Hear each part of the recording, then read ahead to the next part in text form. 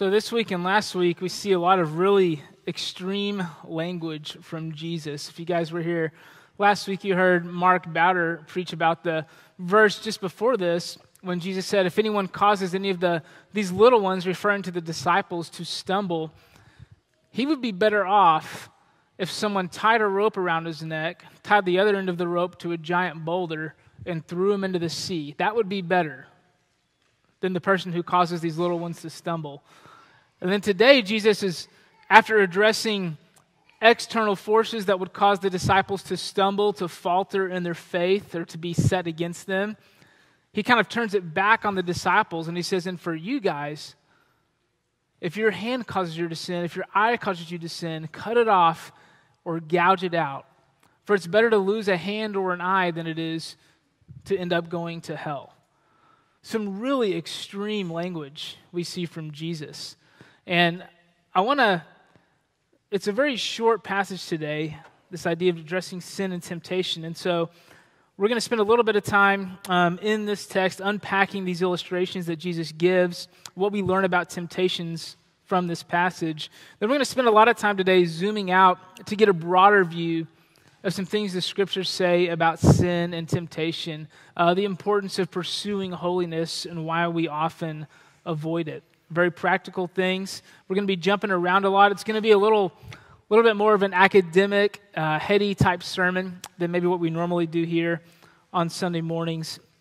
But we'll end with some really good encouragements with all that having been set up. So look there in verse 7, and I want us to, just in this first verse, verse 7, I want us to see three realities, three truths about temptation that we get from this passage. So Matthew 18, verse 7, woe to the world for temptations to sin, for it is necessary that temptations come, but woe to the one by whom the temptations come.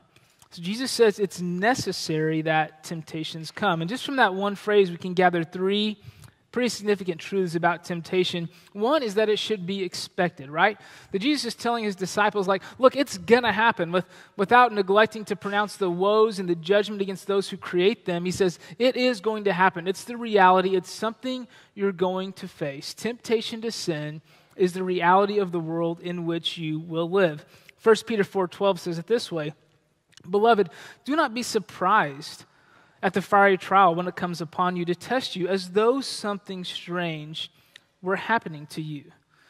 Indwelling sin that we still struggle with even as believers, abides in this world, and therefore it's something we will always fight. Another thing we learn is that although temptations are to be expected, and although they are not of the Lord, that God's sovereignty is over them, right? That they are all under God's sovereignty. The scriptures teach us that the Lord sits in the heavens and he does whatever he pleases, that Jesus upholds the universe by the word of his power, that nothing happens outside the sovereignty and control of God's almighty hand. Now, we also know from James that God is not the author of temptation, right? James makes that very clear that God cannot be tempted, and he himself does not tempt anyone, that God is not a God who's constantly laying temptations to trap us or to test us or to entangle us like it's some game, right? That God does not tempt us. He's not the author of those things. However, just like trials, God does use the temptations in our lives to bring us to himself, to make us cling to him, that he uses the drama and the struggle that we walk through in this world of sin as part of the process of making us into his image, drawing us to himself, conforming us to the person and likeness of Jesus. I'm going to reference a couple books today. One of them is this one, Overcoming Sin and Temptation by John Owen. This book was written in the 1600s. It's a really old book, but this guy, Justin Taylor, modified it and made it a little more palatable. He kind of took the old English and translated it into more modern English so you can actually understand it when you read it. But it's a great book about sin and temptation and how to overcome it. But he makes the point in that book regarding this that God sometimes will leave a struggle in our lives, right? Because we know that God is almighty, and that imagine like a particular sin struggle you have where you're constantly battling or maybe even failing to that temptation. We know that God in his power does have the ability to just remove that temptation from us, right? He could do that. And John Owen, in that book, he makes the point that perhaps one of the reasons God doesn't do that is to keep us coming back to him and clinging to him and pursuing him. He says, God says, here is one, talking about, imagine God looking down on this person who's struggling with sin, and God said, here is one, if he could be rid of his lust, I should never hear from him anymore. Let him wrestle with this, or he is lost. And when we talk about God's sovereignty over temptation, again, God does not cause or bring temptation, but we also know that he is sovereign over it, and he protects us from being tempted beyond what we can handle. We see this in 1 Corinthians 10:13.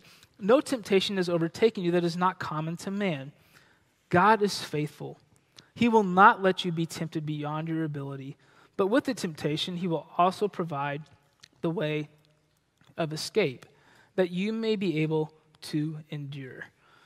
And then the third thing we see in general in this verse, or these verses rather, about temptation is that it is a very serious thing. Now, obviously, this is a hyperbole, right? I think we understand this, right? I mean, I don't see a whole lot of people with like missing eyes or arms, so apparently you understand this, right? That Jesus did not literally mean if your eyes are causing you to sin, then literally gouge your eyes out, right? It's an exaggeration. But often, I think what can happen is we look at these exaggerations and go, okay, Jesus obviously doesn't mean that. But then we kind of stop there without taking this time to go, well, then what does he mean?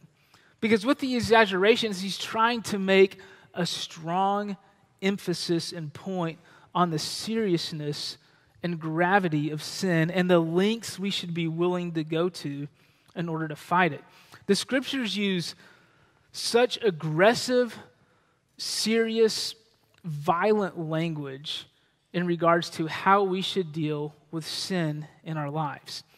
I'm going to walk through just a list of words we see used in these various passages through the New Testament. You have the word fight, resist, put to death. Paul says in 1 Corinthians, I discipline my body and keep it under my control. Stand against in Ephesians. And then in 2 Peter, make every effort. So all these passages are dealing with our battle against sin and our striving to attain this measure of holiness in our practical lives.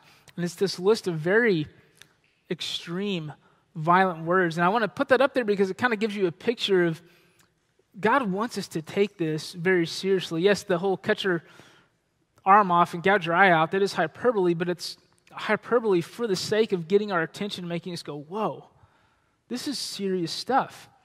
This is not something to just gloss over and move on. But I think for most of us, we would say that's often what we do with sin, right? I mean, that's a struggle I think all of us face, is that we don't go to these kind of extreme measures, that we downplay the significance of the sin that we struggle with in our lives. And so I want to walk through 5 reasons that we do not pursue holiness, right? Because taking sin seriously, attacking it, eliminating it, getting it out of our lives is really part of just a pursuit of holiness. So we're going to walk through 5 reasons we don't pursue holiness the way we ought to according to the scripture. And the first one is this.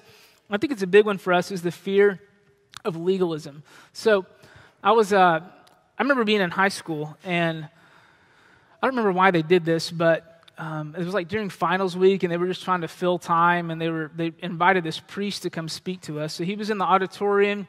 They sent everyone in there. It was actually just all the guys. I think maybe during athletic period or something. But all the guys went in there, and this priest wanted to come and kind of give a presentation to us. Like, okay, whatever. So we go in there, and the guy just like rails on everyone with this list of sins that like he's pretty sure all the high schoolers in that room are struggling with and giving into. And so he starts with lust. And you kids, you do this, you do that, you go around and you're doing this with girls, and man, shame on you for doing that. And he just moves down the list. Cheating? I know most of you guys. And he just starts relentlessly railing and shaming everyone. And then he gets to the end, And that's it. Like, there's no but, there's no hope, there's no encouragement. It was just this list of things we should all be ashamed of. And here's the thing, none of us wants to be that guy, right? I mean, many of you have maybe a real person or maybe just kind of a stereotype in your mind of someone from a bygone age, like a Bible thumper who just went around telling everyone how bad they were, right? And so all of us can be so scared of being that guy. We can be so scared of legalism that we don't take seriously Jesus' call to holiness.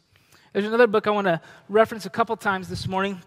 It's called A Hole in Our Holiness by Kevin DeYoung.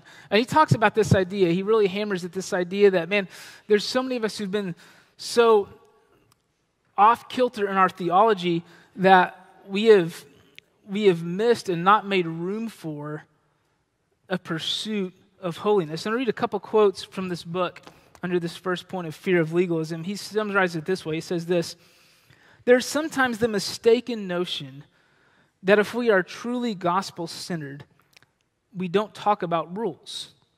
We're scared of words like diligence, effort, and duty."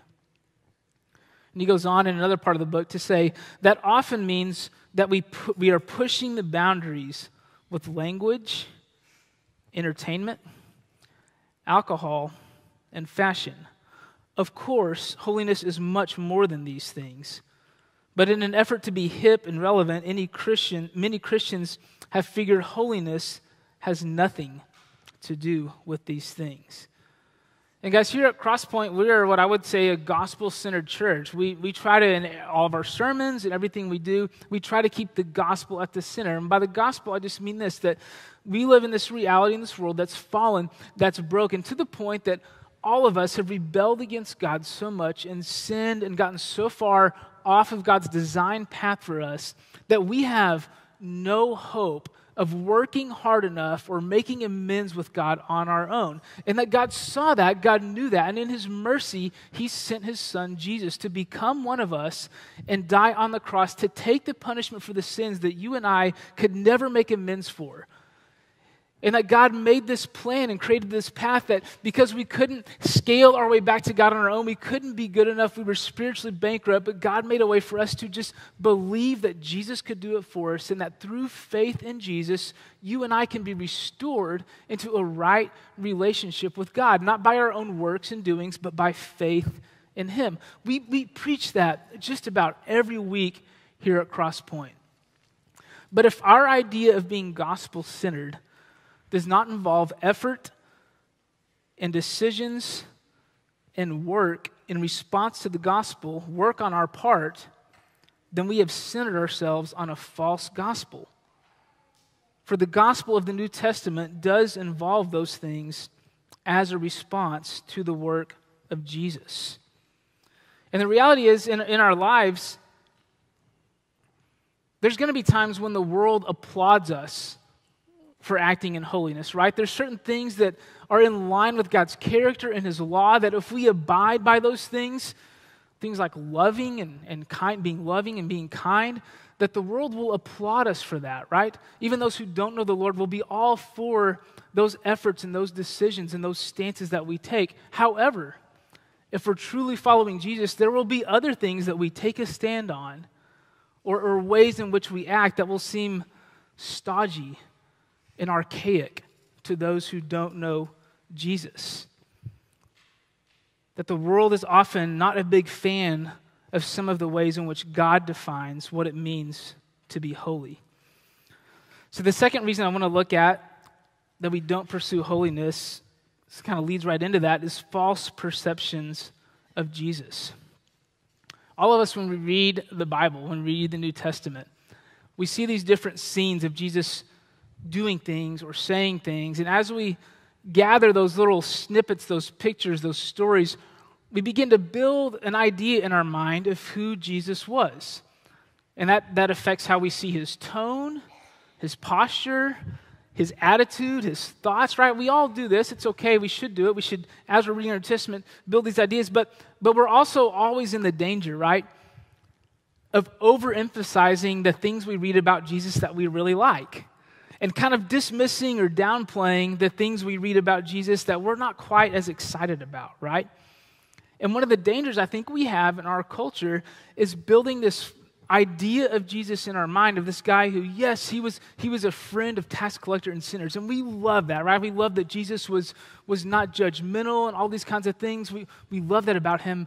But I wonder how much we allow passages like this to play into our image of who Jesus is and was while he was on the earth. That though Jesus was a friend of tax collectors and sinners, he took sin very seriously, right? You see that in this text. When Jesus heals the lame man at the pool of Bethsaida, we love that idea. We love the idea of Jesus coming and healing people, right? Telling this lame man, hey, get up and walk. But do we also account for Jesus saying, hey, by the way, now go and sin no more so that something else bad may not happen to you? Right? That Jesus restores and heals people, but it's not without expectation and not without commands to repent and be different, walk differently than the life you once had. Passages like this show us that Jesus had a very great love for sinners, but he also wants us to take sin very seriously. The third reason I think we can have some lack of pursuit of holiness is that we don't see it as necessary. If we learn anything from this passage today, it's that the fight against the sin that wants to entangle us is every bit necessary. It is 100% necessary. There was a guy in 2003 named Aaron Ralston. Some of you guys have probably heard this story before. He was hiking in Utah, doing some rappelling, climbing some mountains, stuff like that. He was out by himself, and while he was climbing, somehow an 800-pound boulder landed on his arm and pinned him to where he was stuck. Now, he was by himself. He'd seen some other hikers on his way in, but no one really knew exactly where he was. Some friends and family knew he'd been out hiking, but didn't know exactly what he was doing. So this 800-pound boulder pins on his forearm, and he's stuck. Out in the middle of nowhere, no one knows exactly where he is. Everyone assumes he's fine, but he's not. His life is in danger because he cannot move this 800-pound boulder. So at first he tries to kind of chip away at it. He tries to kind of he uses his cord from his camelback to kind of wrap around and try to get some leverage, find some things to, dislodge it. Realizes that the 800-pound boulder is not going anywhere. It's not going to move. There's nothing he can do about that. And so by about day 6, he comes to this realization. He's been sipping his water. He had a couple burritos. So he survived a good while just watching it. Then he realized that his arm is actually beginning to deteriorate. And it just kind of dawns on him, like, no one's coming at this point.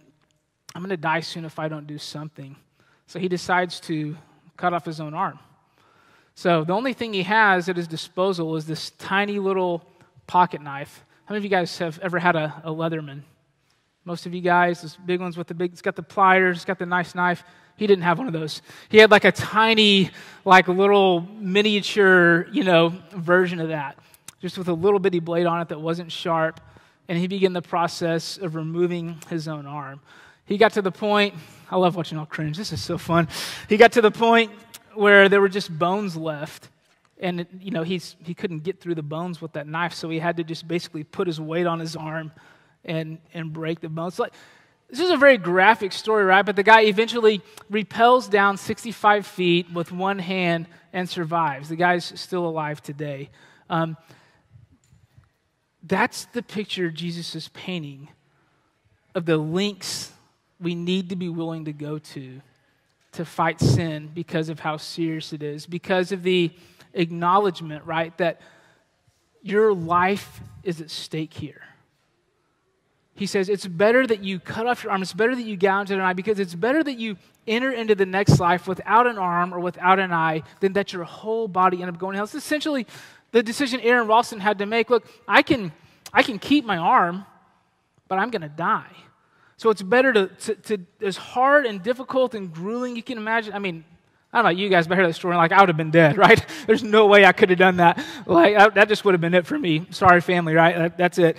So, but the amount of work and difficulty that went into that and the lengths he was willing to do a really crazy, unnatural thing go to extreme measures in order to save his life. And Jesus is saying the same thing. In order to save your life, you've got to be willing to go to very extreme measures to fight against the things that tempt you and want to draw you away from God. And clearly, let's not miss this. Jesus is talking to the disciples, right? Those who are following him, those who are believing in him. And his message to them in this is not, hey, you need to fight sin or it's really going to hinder your intimacy with God. Your relationship with him won't be at its full potential if you don't do these things. No. Like he is clearly saying here, if you do not take sin seriously and fight against it, you will go to hell. That's the clear message Jesus is delivering here. Now that can rub us wrong, right? Because as good Protestants, those of you who are Protestants in this room, right, you hold fast to the beautiful doctrine that we see in Scripture of justification by faith alone, right? That you know what we discussed earlier. You know in your heart that nothing we could do could make us right before God. No amount of fighting sin could earn us to be in a right relationship with God. Nothing we can do can attain that on our own effort, right? While we must hold to that, while we must believe that, we must also not ignore the passages in our Bible that describe the idea that if we are not achieving some level of holiness and pursuit of God, that there is no hope for us to enter into God's kingdom. We see these two separate threads that maybe seem to be contradictory on the one hand, but that are woven all throughout the New Testament. The idea that we are justified by faith alone, but that nonetheless, without works, without some form of practical obedience, no one will enter into the kingdom of heaven. We discussed this in our membership class, and it's something that often raises some eyebrows with some folks. But you've got verses like James chapter 2 that tells us that faith without works is dead. You've got Matthew 7:21. Not everyone who says to me, Lord, Lord, will enter the kingdom of heaven, but the one who does the will of my Father who is in heaven. Twice in the book of Matthew, Jesus makes the comment that those who endure till the end will be saved. That we do not preach a gospel that says, once you pray this prayer, that's it and you're good. You say the magic words and you're in, right? We do believe that nothing we can do can earn or achieve or attain by our own effort a right standing with God. We are spiritually bankrupt. But we also hold fast to the idea that there is a practical holiness and righteousness without which no one will enter the kingdom. And when we come to a passage like this, I think our first temptation is to go, well, it clearly doesn't mean this, right? It clearly doesn't mean that we have to fight and claw our way into heaven, right? We can't do that on our own, and that's good. We should recognize that in the context of the rest of the scriptures. That is indeed not what it means. But let's not be so worried about what it doesn't mean that we miss what it does mean, right? Because he is very much saying that your soul is at stake here, right? That the fight against sin is serious and is to be approached with the gravity and seriousness that it deserves.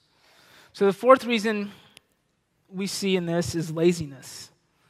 Reasons we don't pursue holiness, laziness. Anyone ever tried to kick an old habit? Anybody succeed? Right? You know how hard it is, right? You know how hard it is when you've been doing something your whole life. Maybe it's, biting your nails, right? I don't know, whatever it is. It's something that you do. Maybe it's some sort of a substance addiction like smoking or something like that, or tobacco, where you just have become, that has become such a part of your life and your rhythm that it is very, very difficult, and you have to go to extreme lengths to do something to kick that habit. C.S. Lewis, one of my favorite quotes of his is he said, "No one knows how bad they are until they have tried very hard to be good." Right? And it's true, right? Someone may think they're a good person. You try to be really good, you try to be perfect, you find out really quick you're probably not there. And so some of you guys have sins in your life that you are keenly aware of. When I'm up here and I'm talking about sin and struggles and entanglement, there's a particular sin that comes to your mind and it's like, for me, this is what that is. This is what has me entangled. This is what's keeping me from pursuing God and following God and being holy the way that I know that I should on a practical level. This is the thing keeping me from doing that. Now, the others of you guys in here aren't married. Okay? Now, if you don't know what that sin is, ask your spouse, right? And you'll be quick to find out what that sin is. But the reality, some of you guys have, there's like a clear example of that. Others of you, maybe you don't know exactly what that is, but we all know that there are things we struggle with and that entangle us. And so, to those of you guys that you know that thing that's struggling, it's beating you down, that maybe it's something you haven't really gotten victory over yet, that you're going in and out of it, up and down, you just can't seem to kick it. Or maybe you've got some victory, but man, you are constantly having to push that thing down. I want to share another quote by John Owen in that book, and he talks about this idea that we will always be having to fight that battle. Fighting the battle against sin is not something you reach a point where like, okay, I'm good, I've beat it. Now I can relax and not deal with that anymore and move on. Sometimes God miraculously just kind of pulls the temptation out of our lives and we don't have the desire to chase that thing anymore. Usually he does not. Usually that desire is still there and we will fight it until the day that we die. And John Owen is addressing that and he says this, if then sin will be always acting, if we are not always mortifying, that's the word he used for killing sin, if you're not always mortifying, we are lost creatures.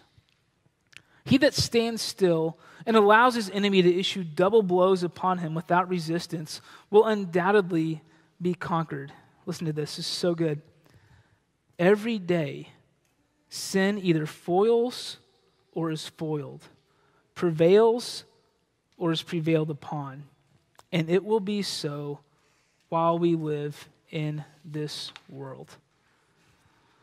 Walking with Jesus is not just a matter of every day and every week trying to discover new sins in our lives and attack them. I don't think Jesus wants us to be on like a perpetual witch hunt for the sins that we still struggle with. That's not the summary of what it means to follow Jesus, to constantly be inspecting and upbringing stuff in our lives. But that is part of it.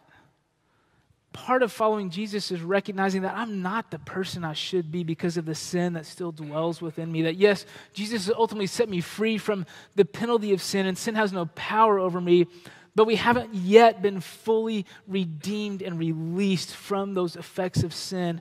And part of following Jesus is recognizing that sin that still dwells in me and dealing with it, fighting it off, putting it aside, trying to move on from it, to kill it, to become more like Jesus. And then lastly, this one's real practical here. We often equate personal holiness with perfection. Let me explain what I mean by that.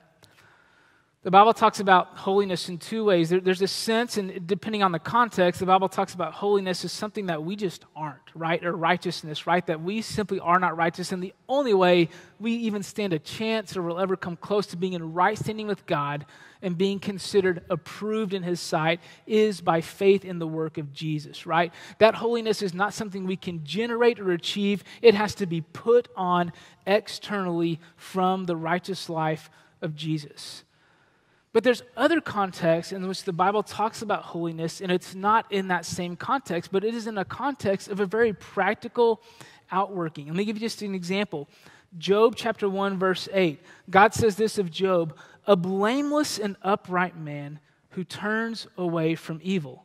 Now, God is not saying, by saying Job is blameless and upright, God is not saying that Job is without sin. He's not saying that Job is perfect, but He is saying that there's a righteousness and a holiness there in which Job walks that sets him apart as clearly someone who is following the Lord.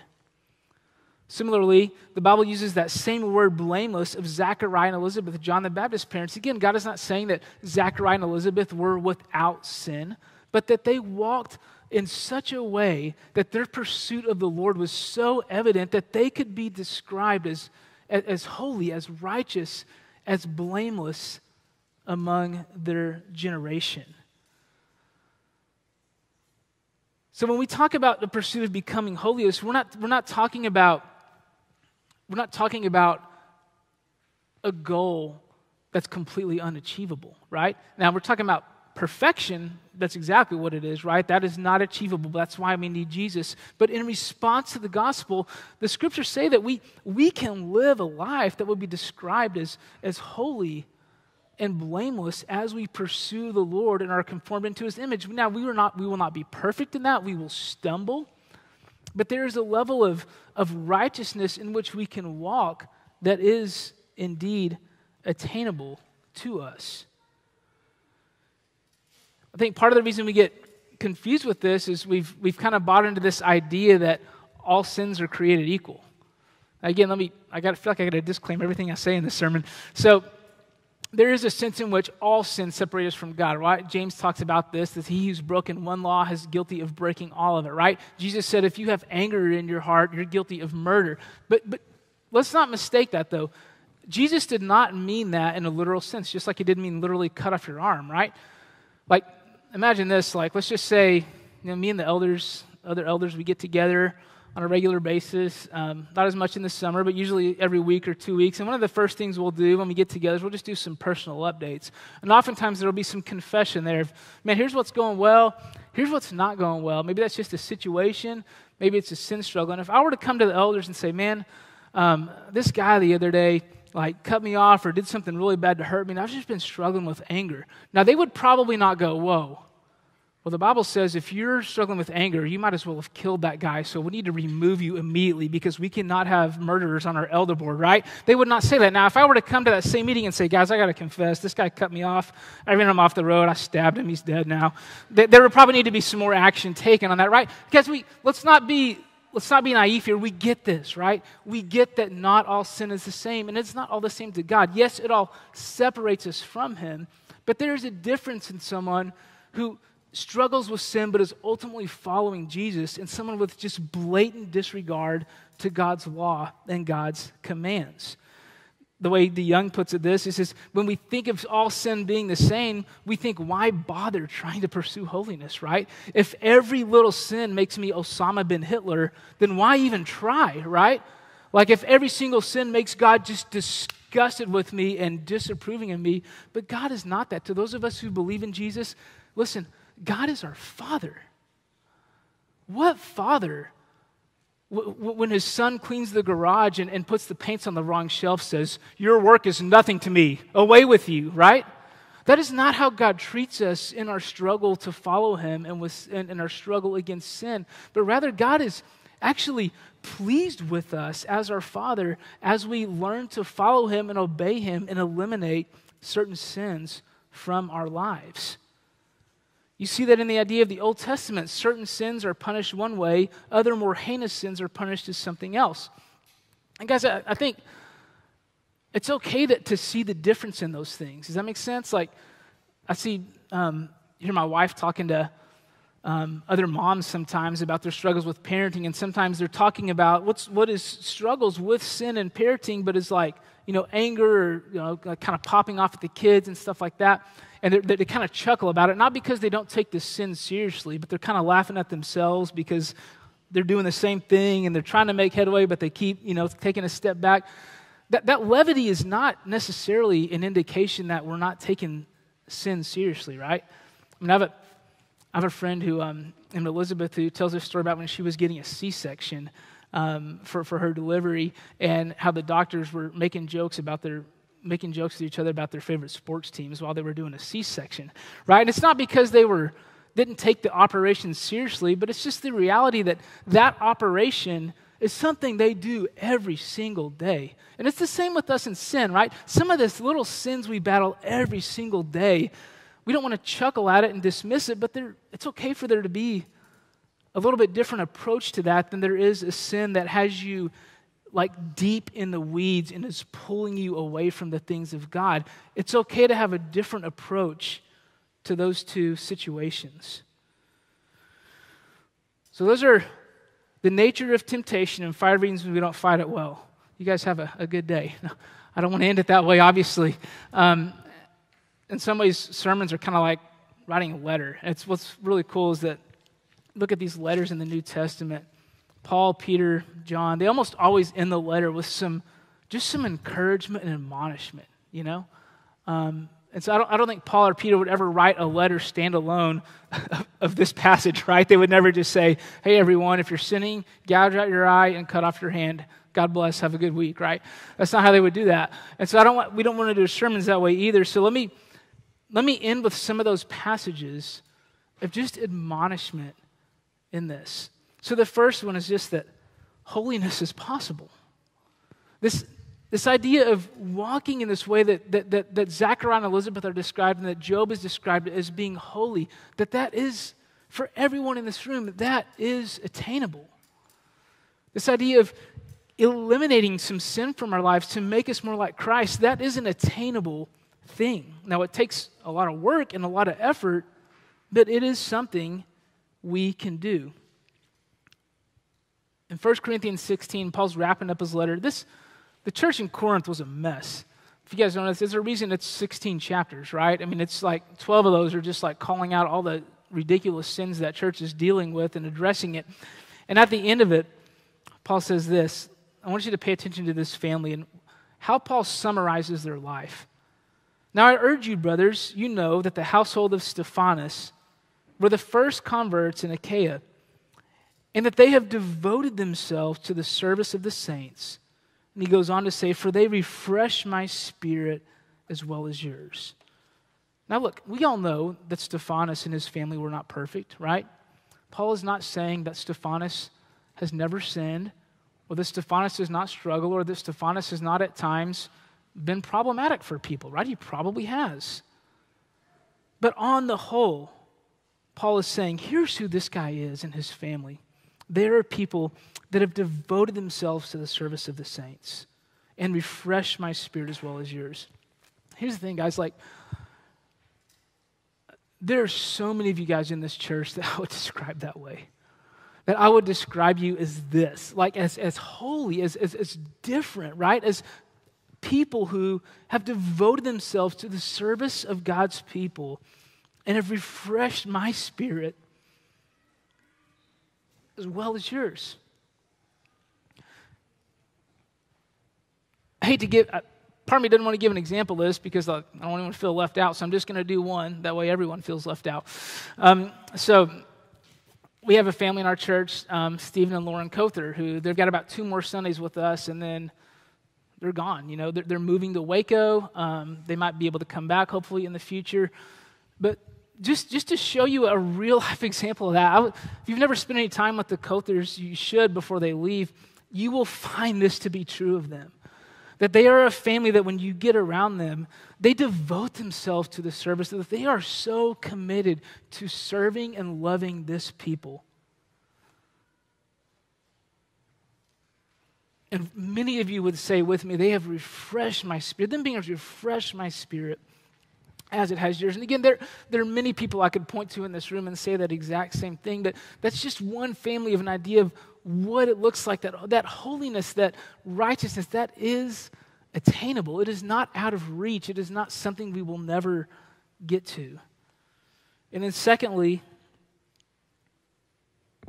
there is a finish line. That although this struggle will last until the day we die, that there is a finish line in our battle against sin. And again, if there are those of you in this room who, man, you are just neck deep in this battle against sin, and there's a particular sin that just has you tangled up or is always nipping at your heels, and you are frustrated because you feel like that battle will never end, there's good news that it will, that God will not leave us in this already redeemed but not yet taken home state, that He will take us home. So I'm just going to read this passage and we'll close with this. 1 Peter, some of Peter's closing words in his book, 1 Peter chapter 5, verse 8. So this is my admonishment to us as we have considered these things regarding sin and temptation. Be sober-minded, be watchful. Your adversary, the devil, prowls around like a roaring lion, seeking someone to devour. Resist him, firm in your knowledge of the faith, knowing that the same kinds of suffering are being experienced by your brothers throughout the world. And after you have suffered a little while, the God of all grace, who has called you to his eternal glory in Christ, will himself restore, confirm, strengthen, and establish you. To him be the dominion forever and ever. Amen. Let's pray. God, I thank you for that hope that we have, that this battle we face that is not against flesh and blood, but is still very real, is one that you have won, and that one day we will reap the full benefits of you, our King's victory over this battle. That you do not leave us to fight perpetually through eternity, but God, that the effects of your redemption and reconciliation will one day fully come to pass. God, may we look forward to that when we consider sin, when we're in battle in sin, though we strive, when we stumble, God, we remember that it will not always be so. I pray this in Jesus' name. Amen.